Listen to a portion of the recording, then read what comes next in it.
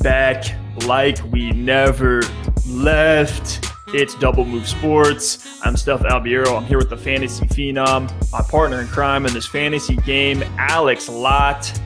And you guys asked for it. We're going to deliver. We were so excited. We didn't even wait. We were going to wait till later this week to get into round 2 of these Dynasty Superflex rookie mocks. But we just had to hit the ground running this week because there's a lot of exciting players in round 2. And just like we talked about in round 1, which we posted just a few days ago, a lot is going to change between now and the draft based on draft capital. This year, I cannot find a consensus on these players. And there's no way that 15 running backs go in the top 4 rounds of the NFL draft. There's just no way. We're going to see a lot of Jermar Jeffersons. We could see some Kenny Gainwells this year. But Alex, you ready to talk about some of these premium prospects?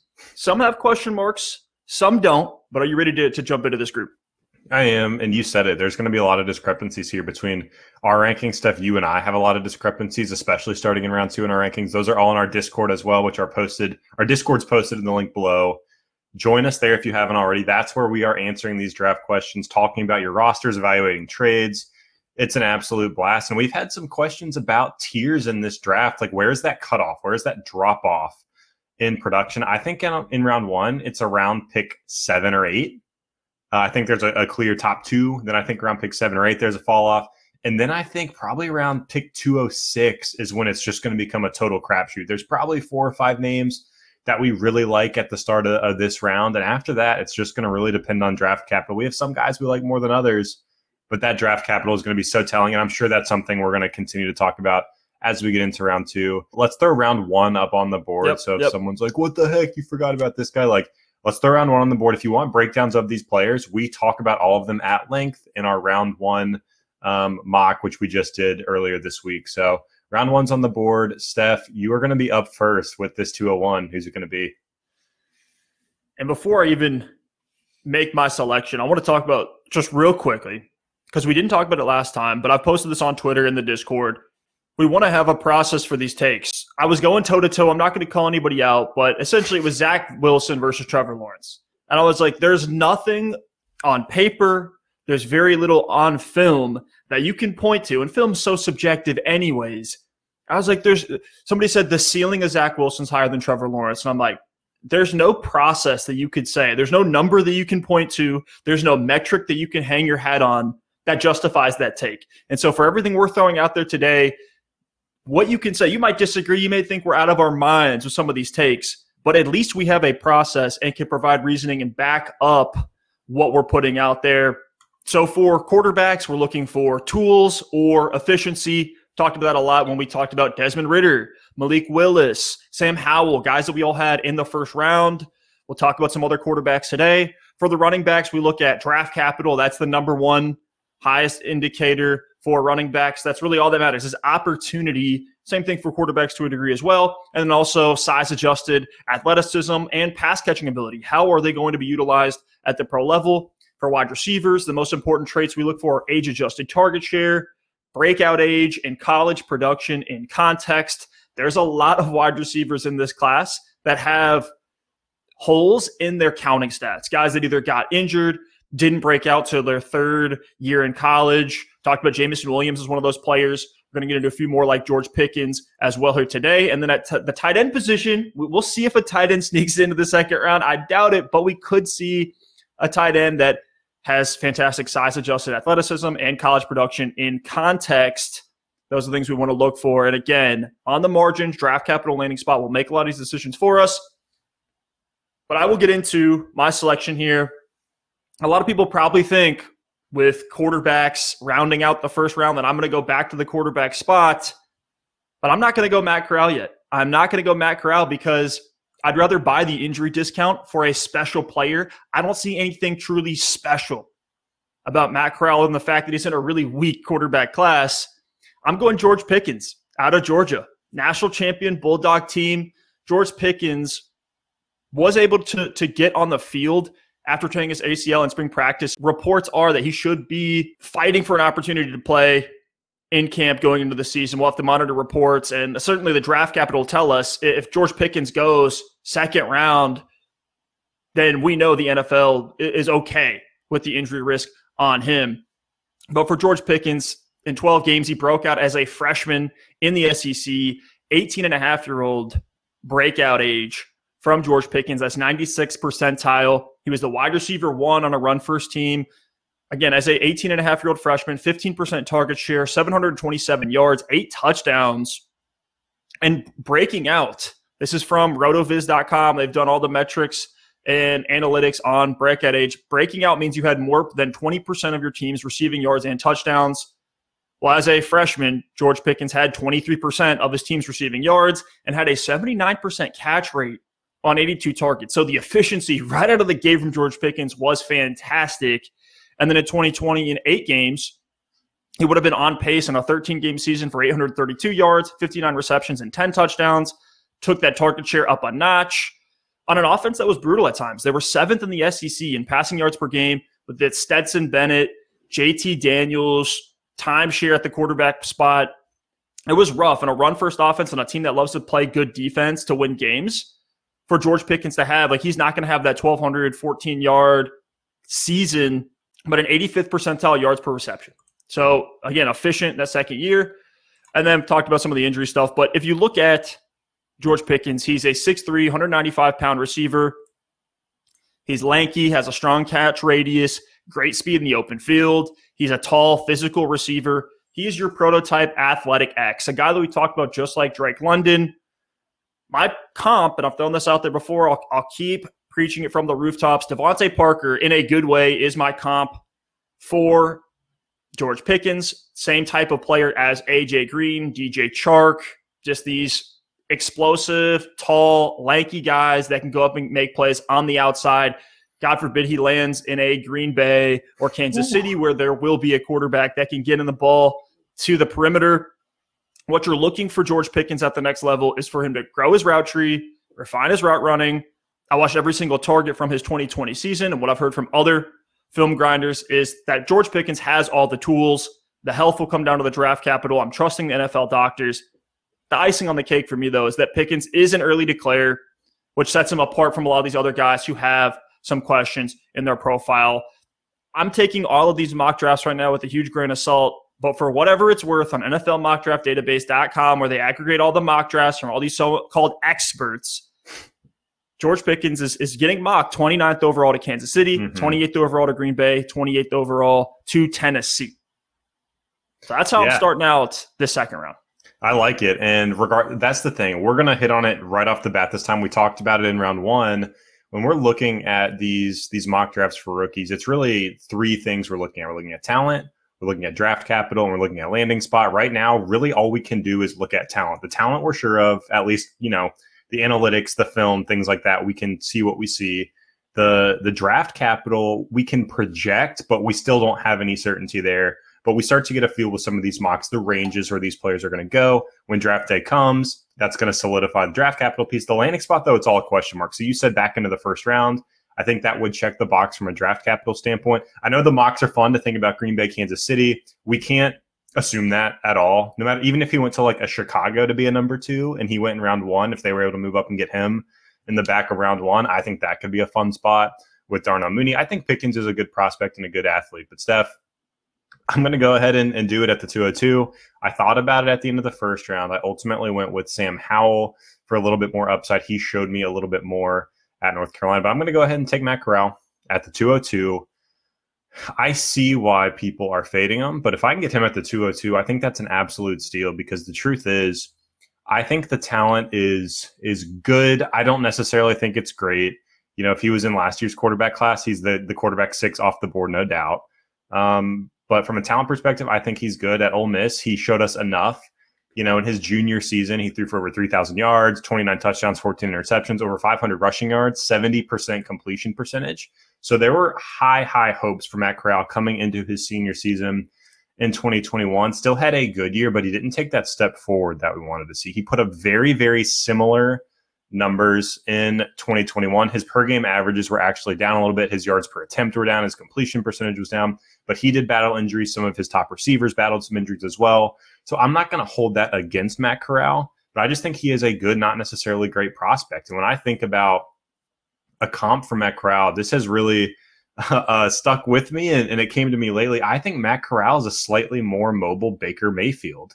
They're just about the same size. Now, Baker had much more explosive top-end college numbers, but you have to remember Baker was playing in the Big 12 while Matt Corral is playing over in the SEC. So Matt Corral's numbers were still good in college. Baker's were explosive and great and whatnot, but Matt Corral is actually way more mobile, the 500 or more rushing yards for 2 straight seasons. That's something you like at the NFL level.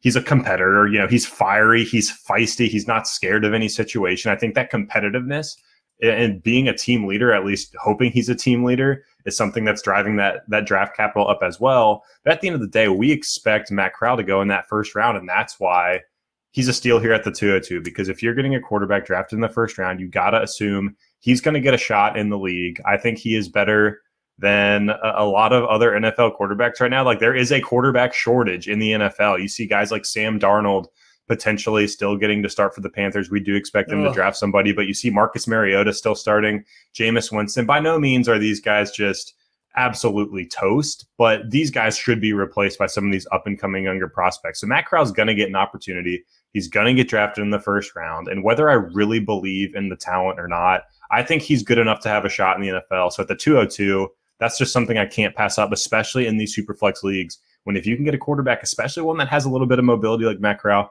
it's worth the upside shot for me early in the second round. You hope he lands somewhere where they're just a Band-Aid at quarterback so he can step in when that opportunity arises, like the Washington football team, Atlanta, Pittsburgh, Seattle, Carolina, New Orleans. A lot of spots. A lot of landing spots for Matt Corral. And for all of these quarterbacks, we'll just see how desperate these teams get when they reach. My problem with Corral is that I don't see anything like exceptional, eye-popping, super special from his numbers or on tape. I put him a tier below, like Tua, when you want to just talk about SEC quarterbacks. I put him slightly ahead of like a Kyle Trask, which if you think back to Kyle Trask, was taken as the last pick in the second round on a team to be just a set it and forget it backup. We thought there might be a chance for him to be the starter with Tom Brady retiring. Obviously, Brady's back, so the verdict's still out on what Kyle Trask can be or will be at the NFL level. But at least with Trask, you could point to the fact that he's 6'5", 236 pounds, a big QB, big arm plays, had over 4,200 passing yards, as a senior, a 43-8 touchdown to interception ratio. Like, that senior season from Trask was special, was exceptional when you look at his season-long stat lines. I just don't see that from Corral, and that's why he's a bit lower for me. This is one of those things where the NFL will tell us how they value these guys, and we could see Corral firmly over like a Desmond Ridder, Sam Howell, depending on how this draft plays out. But for my pick here at the 203, I'm going back to the Georgia Bulldogs. I'm going with Zamir White. Zamir White was a guy that I was middle of the fence on, but then after the combine, I did not expect Zamir White to be as explosive as he was, especially coming off multiple ACL tears. At 6 foot, 214 pounds, ran a 4.4 flat. That's a 95th percentile speed score. This is a bursty running back. This is an explosive running back. If you want to think about that size and speed combo, we're talking about other premium assets in Dynasty. Cam Akers, 5'10", 217. Javonte Williams, 5'10", 212. So Zamir White at 6 foot, 214 is close to that. And if you want to look at it from a just measurable size, speed perspective, DeMarco Murray is the perfect comp at 6 foot, 215 pounds, runs a 4.41, right there neck and neck with Zamir White. These guys are mirror images. If you just look at their testing, their measurables, hopefully Zamir White can get some draft capital. The fact that he's an early declare is great to see. I view him as a poor man's Kenneth Walker because he did not get a ton of passing work. We saw James Cook essentially take all of it from that backfield in Georgia, where they do run a committee. A thunder and lightning approach with Cook and White was really, really fun to watch at the college level. Obviously, they got a championship out of those guys, but we didn't see more than 3% target share for Zamir White. And that's going to be one of the big question marks. I don't want to overreact to it, though, especially if he gets draft capital. He is going to be more of your north and south power runner compared to a Kenneth Walker, not quite as, a guy that's going to beat you to the outside every single time.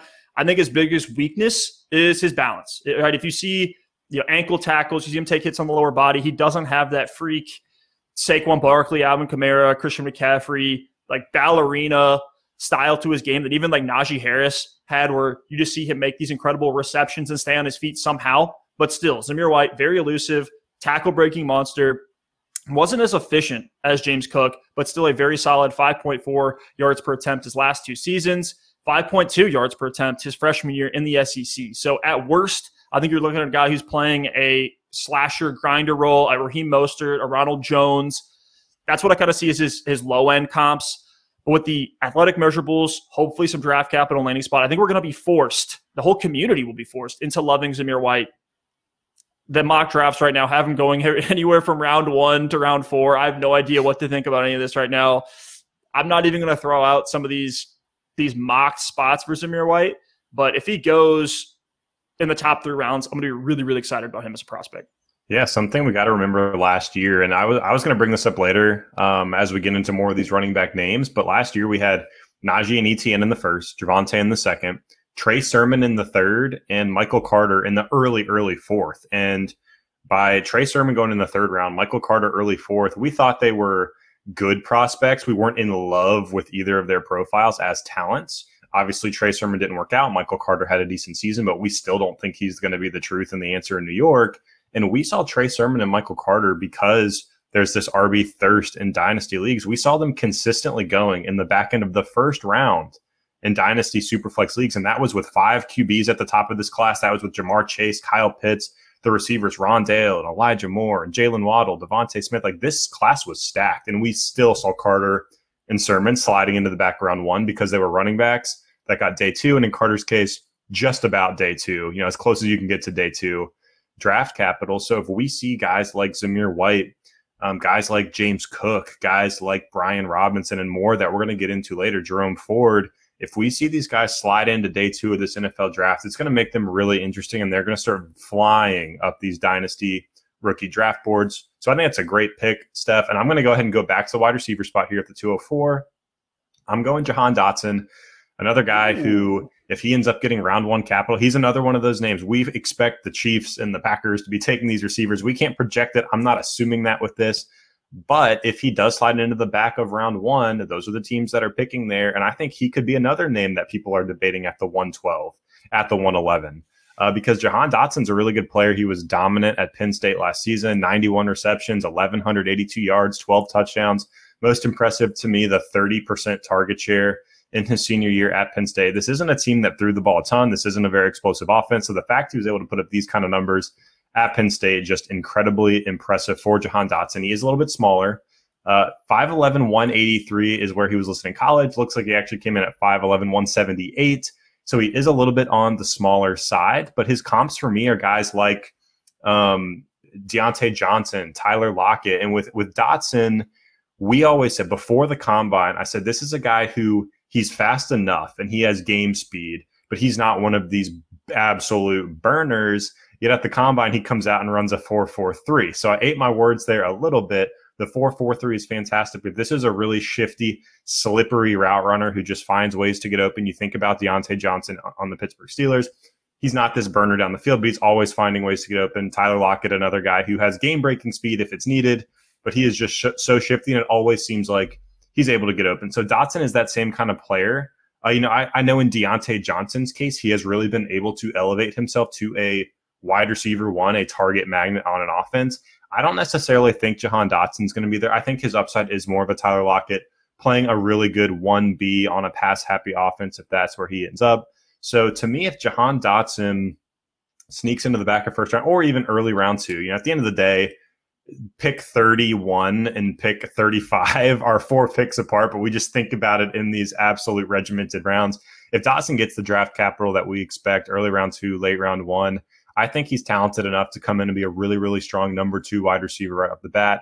It could even be a Tyler Lockett path. Where I remember Tyler Lockett's rookie season, those first couple of years, he was a special teamer. Dotson has some special teams experience. Lockett was out there returning kicks, impacting the game. He was like the number 3 receiver on the Seattle offense when they had Doug Baldwin and some of those guys back in the day.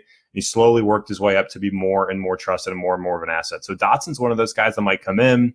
His rookie year, he's might not be a league winner in fantasy football in these dynasty leagues, but as you go on, he's someone that can be very, very valuable to an offense. And if the right pieces come together with a quarterback, with his development and things like that, he could be a really strong wide receiver too, year in and year out for your fantasy roster. So Dotson at the 204, another guy I'm really, really confident about.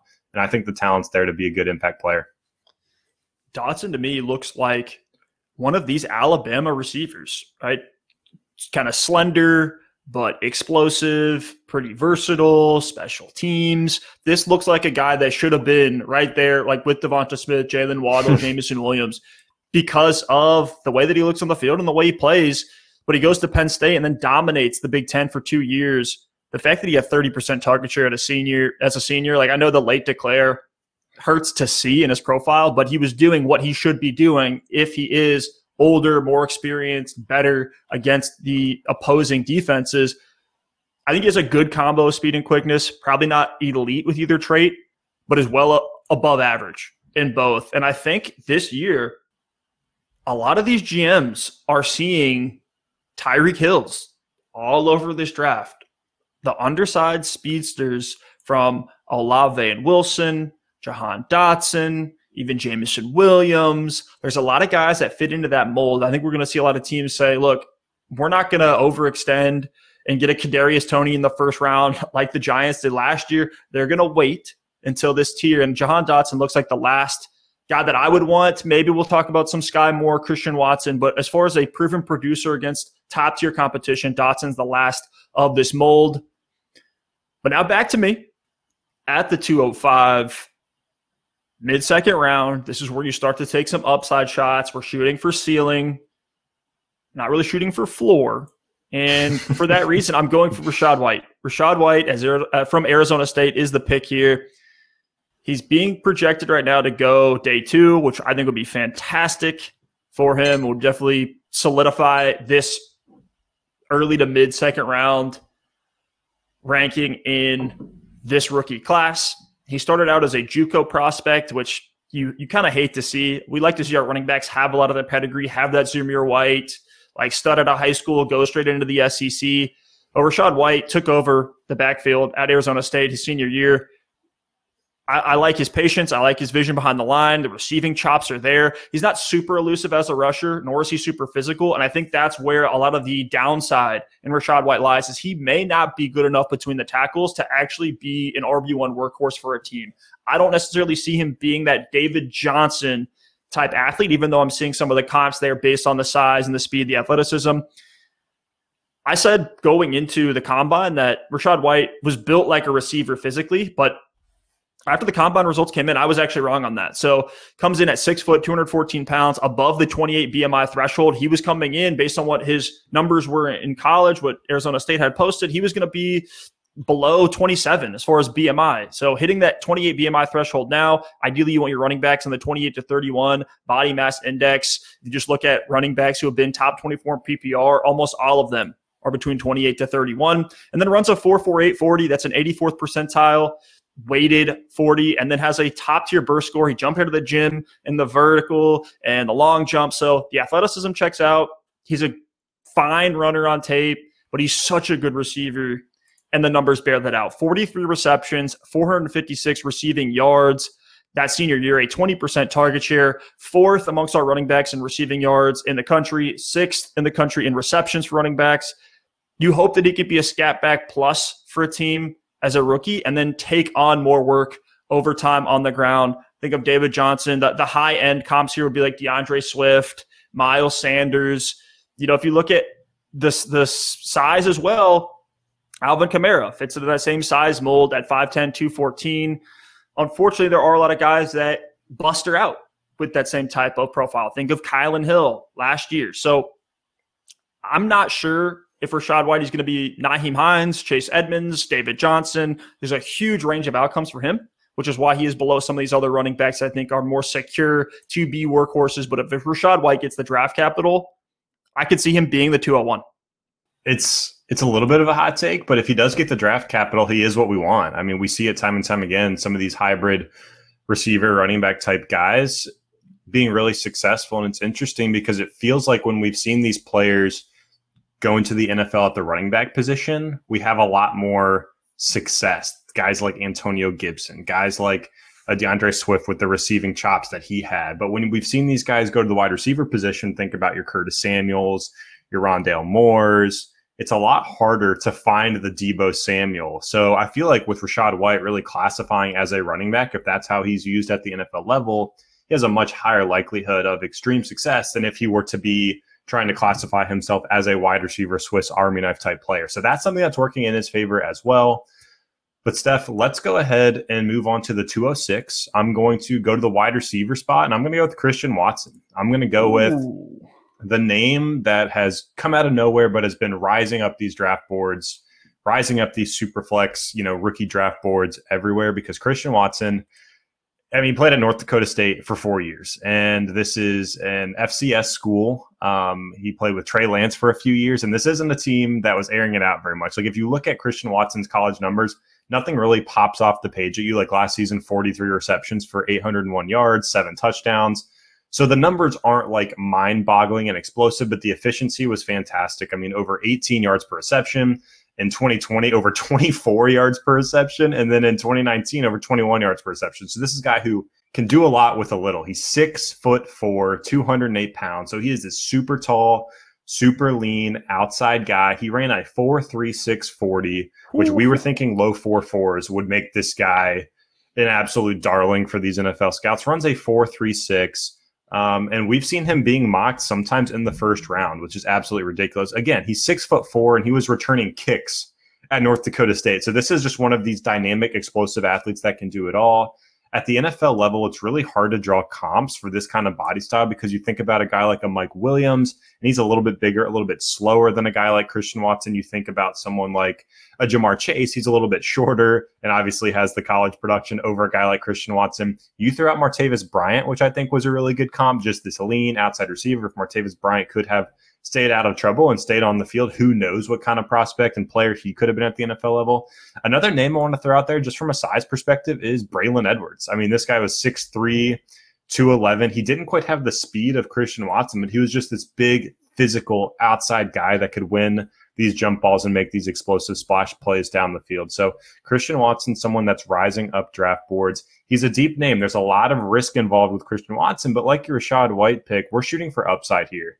And if Christian Watson can get the draft capital and he can get into one of these NFL systems, maybe they can do some things with him coming out of a program like North Dakota State, really spark his development the same way that we saw from a guy like Elijah Mitchell last season. Totally different position, totally different player, totally different draft capital. But sometimes you get these small school guys that just don't have the exposure to the type of coaching and the type of resources and the facilities that the NFL teams have. So that's why when we see a small school guy going on day one, going on day two, a lot of times their development can get sparked a lot quicker because things just click for them when they get those NFL resources and those NFL coaches. So Christian Watson, there's a lot of risk involved with him as a prospect, but as far as just the tools go, the size, the speed, the athleticism, he's a guy that's going to be really interesting in these drafts. And by the time we get to the mid-second round, looking at the names on the board, there's still some names I like. Some running backs could get interesting, and if they get the draft capital, we'll talk about them here in a minute. They'll certainly move up, probably ahead of a guy like Christian Watson. But at this point in the draft, I'm really comfortable taking this kind of risk. We may see Watson get on the field sooner rather than later in special teams and as a just overall weapon. He had over 100 rushing yards each year of college at North Dakota State. And while I do agree with you on some of the high-end comps, I want to keep in mind 40 is not the end-all, be-all. 2 wide receivers. We've seen guys that are super fast. Like, is Christian Watson more Darius Slayton, Denzel Mims, Henry Ruggs, who is underperforming relative to his draft capital to start off his career? Or is he more of that, boom bust, Martavis Bryant weapon? That's what I think his upside is. I don't see him necessarily being a target hog. I don't see him being a target magnet at the NFL level, but who knows? I've been wrong before. I'm going Brian Robinson here at the 207 out of Alabama. I think he's going to get draft capital. Certainly if he gets brought into an organization to be the workhorse running back, he's going to be another guy that vaults into the first half of the second round. Right now we have him in the middle. I see some holes in the Brian Robinson profile. Obviously, the fact that he's going to be 23 at the start of his rookie year, it means that you're selling Brian Robinson in 2 years. You're getting him for 2 seasons. The running back age peak is 24.8 years old. So you definitely want to sell sooner rather than later if you're taking Brian Robinson. On the margins, if I'm a contending roster, I'm actually fine taking Brian Robinson to just hopefully fill a gap for a contender. If I'm rebuilding, I'll go with another long-term upside prospect like a Christian Watson over B-Rob, but he played 5 seasons at Alabama. He's a redshirt senior at 6'2", 226 pounds. It's very similar to Najee Harris at 6'1", 230 pounds, and he was stuck behind Najee Harris on the depth chart for 4 years. Okay, but what we saw from B-Rob is that in year 5, 271 carries, 1,343 yards, so a nice, solid 5 yards per attempt, 35 receptions, so 7.5% target share for 296 yards through the air, and then 16 total touchdowns. He was second in the country, only behind Kenneth Walker in broken tackles. And on its own, I think the production was solid, very solid for that 2021 season. The sneaky receiving production means that he can be a dump-off. I don't want to say this is going to be a guy that you're going to see in the slot or do anything crazy in the passing game, but he can be a dump-off receiver like we see A.J. Dillon, doing in 2021. The number one question for all of us in fantasy is, why did it take Brian Robinson 5 years to break out? Is it because he's not that good? Or is it just because he was buried on an Alabama depth chart that had Najee, Damian Harris, Josh Jacobs, even Bo Scarborough, who did have some flashes in the NFL? Right? What was the reason for that? It may just be, look, this guy's just not as good as Najee Harris. Not many running backs are as good as Najee Harris, and certainly not all of them are going to go to Pittsburgh and be 100% snap share running backs. But the hope for Brian Robinson is that he can go to a team with an open landing spot and just be a set it and forget it workhorse, even if he's not the most explosive runner, even if he's not the guy who's going to make something out of nothing. We know he's going to fall forward for yardage, probably be a goal line back just because of his size. And I think if a team drafts Robinson high to be their RB1, I'm very, very interested, assuming he's still going around this ADP in Superflex rookie drafts. Yeah, I like the Brian Robinson pick. That's who I would have taken here, Steph. You definitely sniped me with Robinson, and he's one of these polarizing players. A lot of people just think he is washed and slow and just, someone that runs into the back of his offensive line every single play. And then there's the other side of the camp that, thanks to your point, he was just buried on this depth chart. He showed good efficiency. He showed some receiving ability at Alabama. He is a little bit older, but I tend to fall on the side that's optimistic about Brian Robinson if he finds the right landing spot. So I like the pick there in the middle of the second round, and he is one of these big backs that, if put in the right situation, could carry a huge workload, even if it's not efficient. You think about Leonard Fournette when he started his career on the Jaguars. Efficiency was absolutely terrible. Now, Fournette was a unicorn of a prospect, especially compared to Brian Robinson, but just from a volume standpoint, Fournette was a good running back in fantasy year in and year out just because he got a ridiculous amount of volume. But Steph, with that, let's move on. Where are we? The 208 now in this draft. With the 208, I'm going back to the Georgia running backs. I'm going with James Cook. Nice. You took Zamir White earlier. I'm taking James Cook now. I think these two are gonna flip-flop in people's rankings because they're both out of Georgia. They're both the same age, even though Zamir White isn't early declared. James Cook was a 4-year player, and they both could get similar draft capital. They both are being floated as day 2 picks in this draft. But what I like about James Cook, even though he's a little bit undersized, he comes in, what did he come in at? 5'11", close to 200 pounds, which is not bad. It's not a death sentence. We'll take it. Not a death sentence if you're 199. But he was efficient in this Georgia offense, and he got better and better every single season. And he's Dalvin Cook's younger brother, so that's got to count for something with some genetics. But we saw him continue to build his efficiency each and every season at Georgia. This past season, 113 carries, 728 yards on the ground, over 7 yards per carry, or just under 7 yards per carry in this offense, 11 touchdowns. We also saw him used as a receiver a lot. I mean, through the course of his career, in 2019, 16 receptions again in 2020, 27 receptions in 2021 in this timeshare situation at Georgia. So with James Cook, you have an explosive runner who has receiving chops, has really good efficiency on the ground. And the icing on the cake for me was the athleticism that we saw from him at the NFL Combine. The Combine's something we used to check a box for players, but I was blown away, and I was impressed that James Cook ran a 4.42 40-yard dash, 78th percentile speed score as well. So with a lighter running back, it shows you that, okay, the speed does check out, even if he is one of these later guys. So he's someone that I think can come into an offense, and he's not going to be a workhorse type of back, but he can have an impact from day one. You almost think of him as like a Kenny Gainwell plus from last season. No way. My comp for James Cook is just he could be Kenny Gainwell with draft capital. Yeah, exactly. Last year we were talking about Kenny Gainwell. We wanted him to go on day 2. We saw the fall happen. The situation in Philly wasn't great. But yeah, imagine if you had Kenny Gainwell plus. James Cook is giving us another chance in the prospect that we loved in Kenny Gainwell last season, and we just didn't quite get those last couple boxes after the NFL draft. So James Cook here, I mean, and last year in drafts, I feel like after Gainwell went in the 5th round, he was still going mid to late second in most Superflex leagues. So to get James Cook here at the 208 would be great. And if he does end up getting that round 2 draft capital, I think he can move up a couple slots in the 2nd round, but just another great prospect in this class. Yeah, the 199 pounds does kind of stink to see. The BMI is below the 28 threshold you look for from RB1s. It's a pretty small list of running backs under 200 pounds. It's like Nyheim Hines had a year, J.D. McKissick had a year, James White had a couple years, and that's pretty much the end of the list. So history doesn't bode well for James Cook, but he could be one of these outliers. And we saw Elijah Mitchell. He's sneaking into that mid to high end RB2 range in Dynasty right now, which is crazy to see. James Cook has that and then some because he did play in the SEC, ball out, super efficient. So we're getting close to that range where it's pick your poison, go for the type of players that you like, follow the draft capital to make some of those decisions for you if you're stuck. Now you've left David Bell for me at the 209. David Bell seems to be a guy that I'm higher than consensus on. And I don't really know why. I think you have to like David Bell, even if you don't think he's elite anything. If you were disappointed in the combine performance from David Bell, you still have to look at the production because it was fantastic. He's an early declare, broke out as a true freshman before he turned 19, a 94th percentile breakout age for David Bell. Rondale Moore had the season before at Purdue where he had broken out, but only played 4 games as a sophomore. We saw David Bell just step right into that wide receiver 1 role as a true freshman in the Big Ten, going toe-to-toe with Rondale Moore on a yardage per game basis, over 1,000 receiving yards, very impressive 25% target share and 7 touchdowns as a freshman, and then just improved on that for 2 years, went nuclear in the COVID season, pretty much carried the passing game. He had more than double the receiving yards of the number 2 receiving option on the team.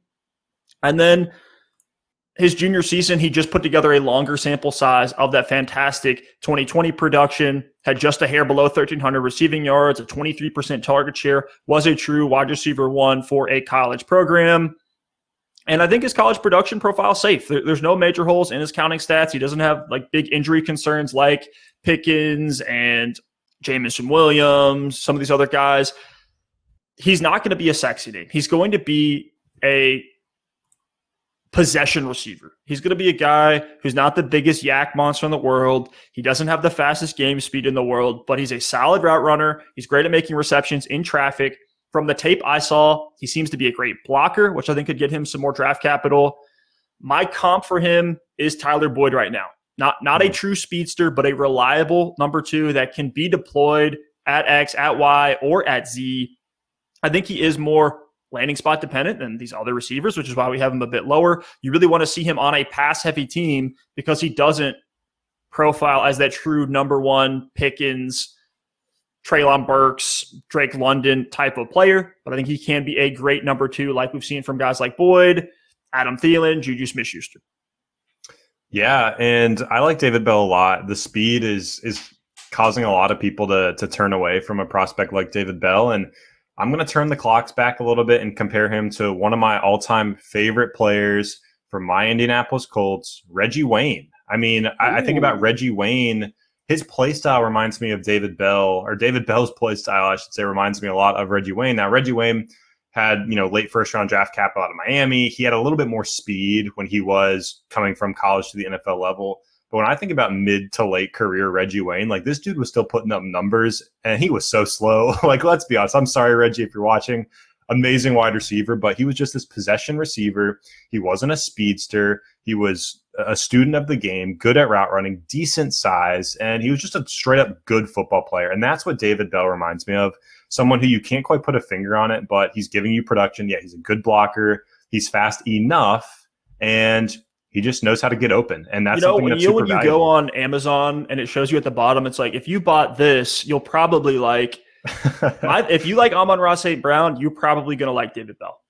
Yeah, so I think it's a great pick. But, Steph, let's go ahead and get to the 210 now. I'm actually going to surprise you. I'm going to go ahead and take Trey McBride. I'm dipping into the tight end well. I was thinking about Sky Moore, but there's just so many receivers that are going to be like, I can't get Dwayne Eskridge out of my head for Sky Moore. I know it's a different person, and like they're going to respond differently and they're going to go to different situations, but I just can't get past that. So maybe at the 212, if he's still there, I'll take Sky Moore, but I'm going to go ahead and take Trey McBride because he is the one guy in this class that has the potential to be a difference maker at the tight end position for me. And it looks like he's going to get the draft capital as well. This dude's out of Colorado State from the Mountain West Conference, and he had a 46% dominator rating in his senior season. 6'4", 246, 22 years old. His freshman year back in 2018, he was buried on the depth chart behind Preston Williams and Olabisi Johnson. And if you're buried behind Preston Williams and Olabisi Johnson, you must play in the Mountain West Conference. But let's be honest, that just is what it was. He finally broke out as a sophomore, stepped up his production. In junior year, in the COVID year, he had a 29% target share in the 4 games he played, but it was just a small sample size, so we really needed to see a full year of good production for Trey McBride. And then it all came together. He went absolutely nuts in his senior season as a tight end, a 34% target share, 134 targets, 1,121 yards in 12 games. Like, unheard of production for tight ends do the not tight do end that in position, college. especially in college football. Exactly. So because of just the insane production of this guy, he's got good size, 6'4", 246 as well. If he gets that day two draft capital that we expect, I've even seen him slide into round 1 in a couple places. I'm not going to bank on that. But I think Trey McBride is just a very good player and someone who could be an immediate asset to an NFL team. I mean, for a tight end to have a 46% dominator, 1,100 yards, and 34% target share is absolutely unheard of. So if a team drafts him, they know exactly what they're getting. And he's one of these tight ends. You said it. He's a great yards after catch guy. He's a good enough blocker, and he's a yards after catch guy as well. So he's going to make an impact. And if there's one tight end I'm going to bet on, and I can get him in the back of the second round, it's Trey McBride, and I'm feeling great about the value. Yeah, it's fun because a lot of the players now have red flags. They have question marks. They don't necessarily show you anything special from the resume. And Trey McBride is one of those prospects that is so exciting to take in the back of the second round, early third, depending on how your league values tight ends. We are assuming tight end premium in this draft today. Put him early third in a non-tight end premium. But this is just a special prospect. You do not see the type of seasons that Trey McBride gives you. And I love what you said, right? Because of his resume, a team knows exactly what they're getting out of Trey McBride. They're not bringing him in to be a blocker. This is not a Trey McKitty situation. This isn't one of these like deeper tight ends that really isn't going to do much. Not a Hunter Long in the passing game. He's not a Hunter Long. Hopefully, Hunter Long kind of surprised us, but you've left me a great value on the board right now. Jerome Ford is the running back out of Cincinnati that I'm taking here at the 211. I'm seeing him go third round in mocks right now, seeing him a little bit later.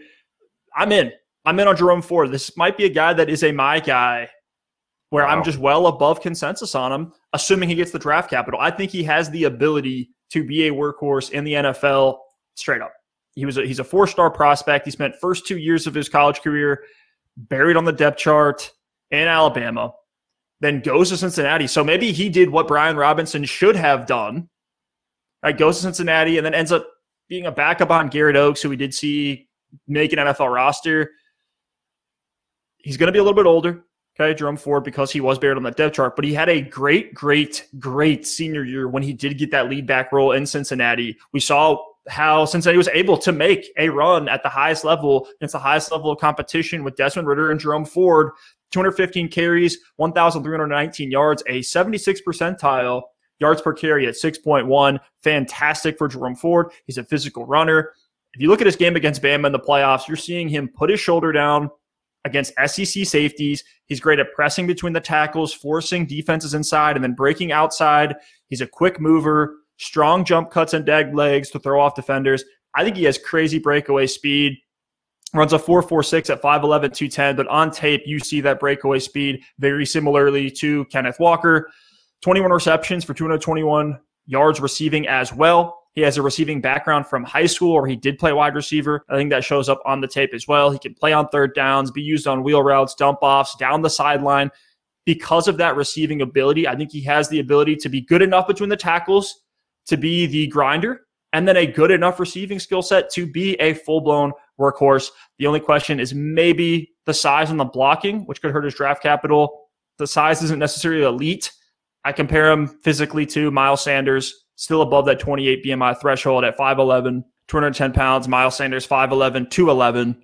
Unfortunately, we didn't get to see Jerome Ford at the Senior Bowl. Maybe we see his stock go up if he does show up there, like we saw from Dameon Pierce and Christian Watson, some of those other guys that were there. But Jerome Ford is still a guy I'm very much in on if he gets that draft capital. Yeah, man, Jerome Ford is fun. And that's what we said. Like, as we get into this second round, even third round, there are some fun names on the board. Here I am at the 212. And there's a lot of names I'm considering. These dart throws at the running back spot, the wide receiver spot, that we just don't know where they're going to get drafted. I want to give some shout outs to my guys, if you will, of this draft. They're both sleepers. Tyler Beatty at the running back position. Please get decent draft capital. I love his talent and what he can do. I just don't know if it's going to happen because of his size. And then size also is hurting my guy at the receiver spot, Wan'Dale Robinson out of Kentucky. I think he is a phenomenal prospect, but he's a little undersized at the wide receiver spot.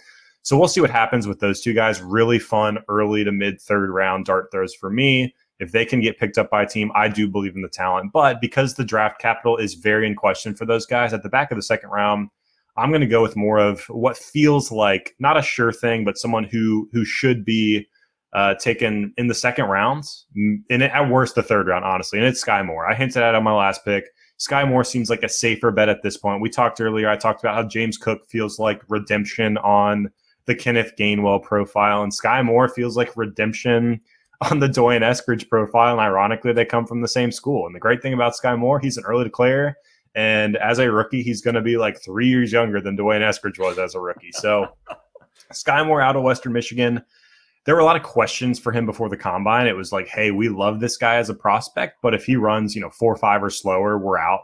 He's got to have everything kind of hit for him to take the dart throw on him in the back of round 2. He ran a 4.41, so the speed absolutely checks out. He's someone who was a productive player at Western Michigan for 3 seasons, led the team in receiving yards as a freshman, and as a sophomore in a COVID year, 24% target share, but was still well outproduced by Dwayne Eskridge. And then he went absolutely nuclear in 2021, a 37% target share, and he caught 70% of them. 94 receptions, close to 1,300 yards, 10 touchdowns. He's a smaller guy, 5'10", 195, but big enough size, to get it done, especially with that kind of speed. So Sky Moore, to me, I think is an interesting prospect just because he can come in and probably be a number 3 from day one. I don't think he's going to roll in and be a 1B or a number 2 for, a top NFL team right off the bat, but he could come in and be a number 3, do these, close to line of scrimmage, slant routes, these quick zig routes to get outside and use his speed after the catch to get first downs, maybe pop some big plays. I don't see him as a guy that's going to break a ton of tackles at the next level because of that smaller stature.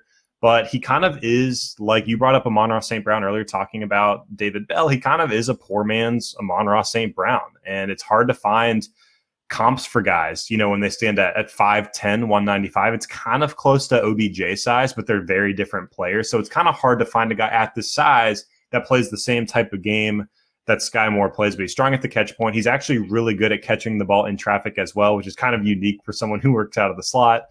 But for me, I think he is someone who probably lacks a little bit of upside, but I think he could come in the back of the second round with his draft capital and get a shot. And as we get into the back of round 2, early round 3 in these Superflex leagues, you just want guys that are going to get on the field. Like last year in round 3, if you picked up an Elijah Mitchell, if you picked up a Amon-Ra St. Brown, if you picked up a Pat Freiermuth, the common denominator between these guys is that they got on the field. And with that opportunity, we like the talent. We like the talent of a ton of these guys.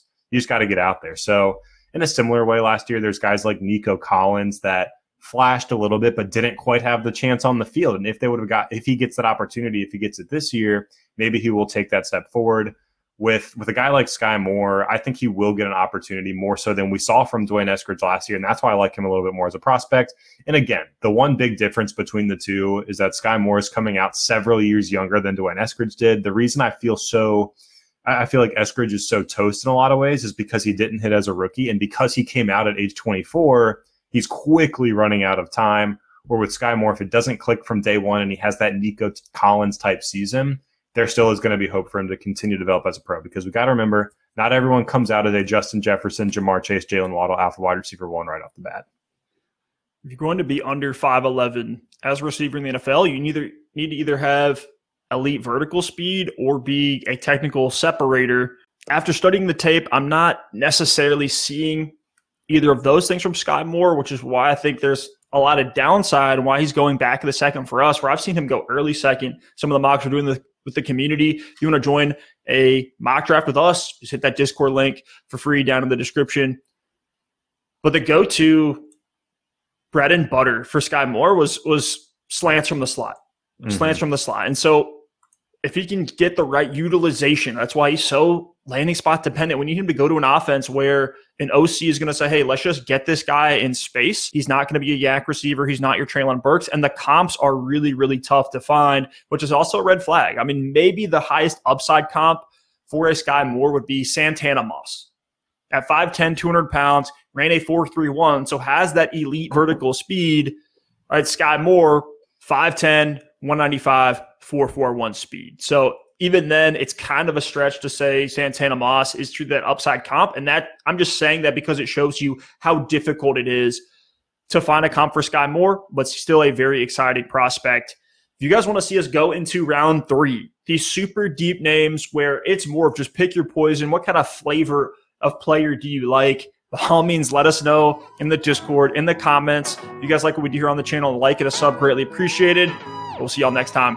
Peace. Peace.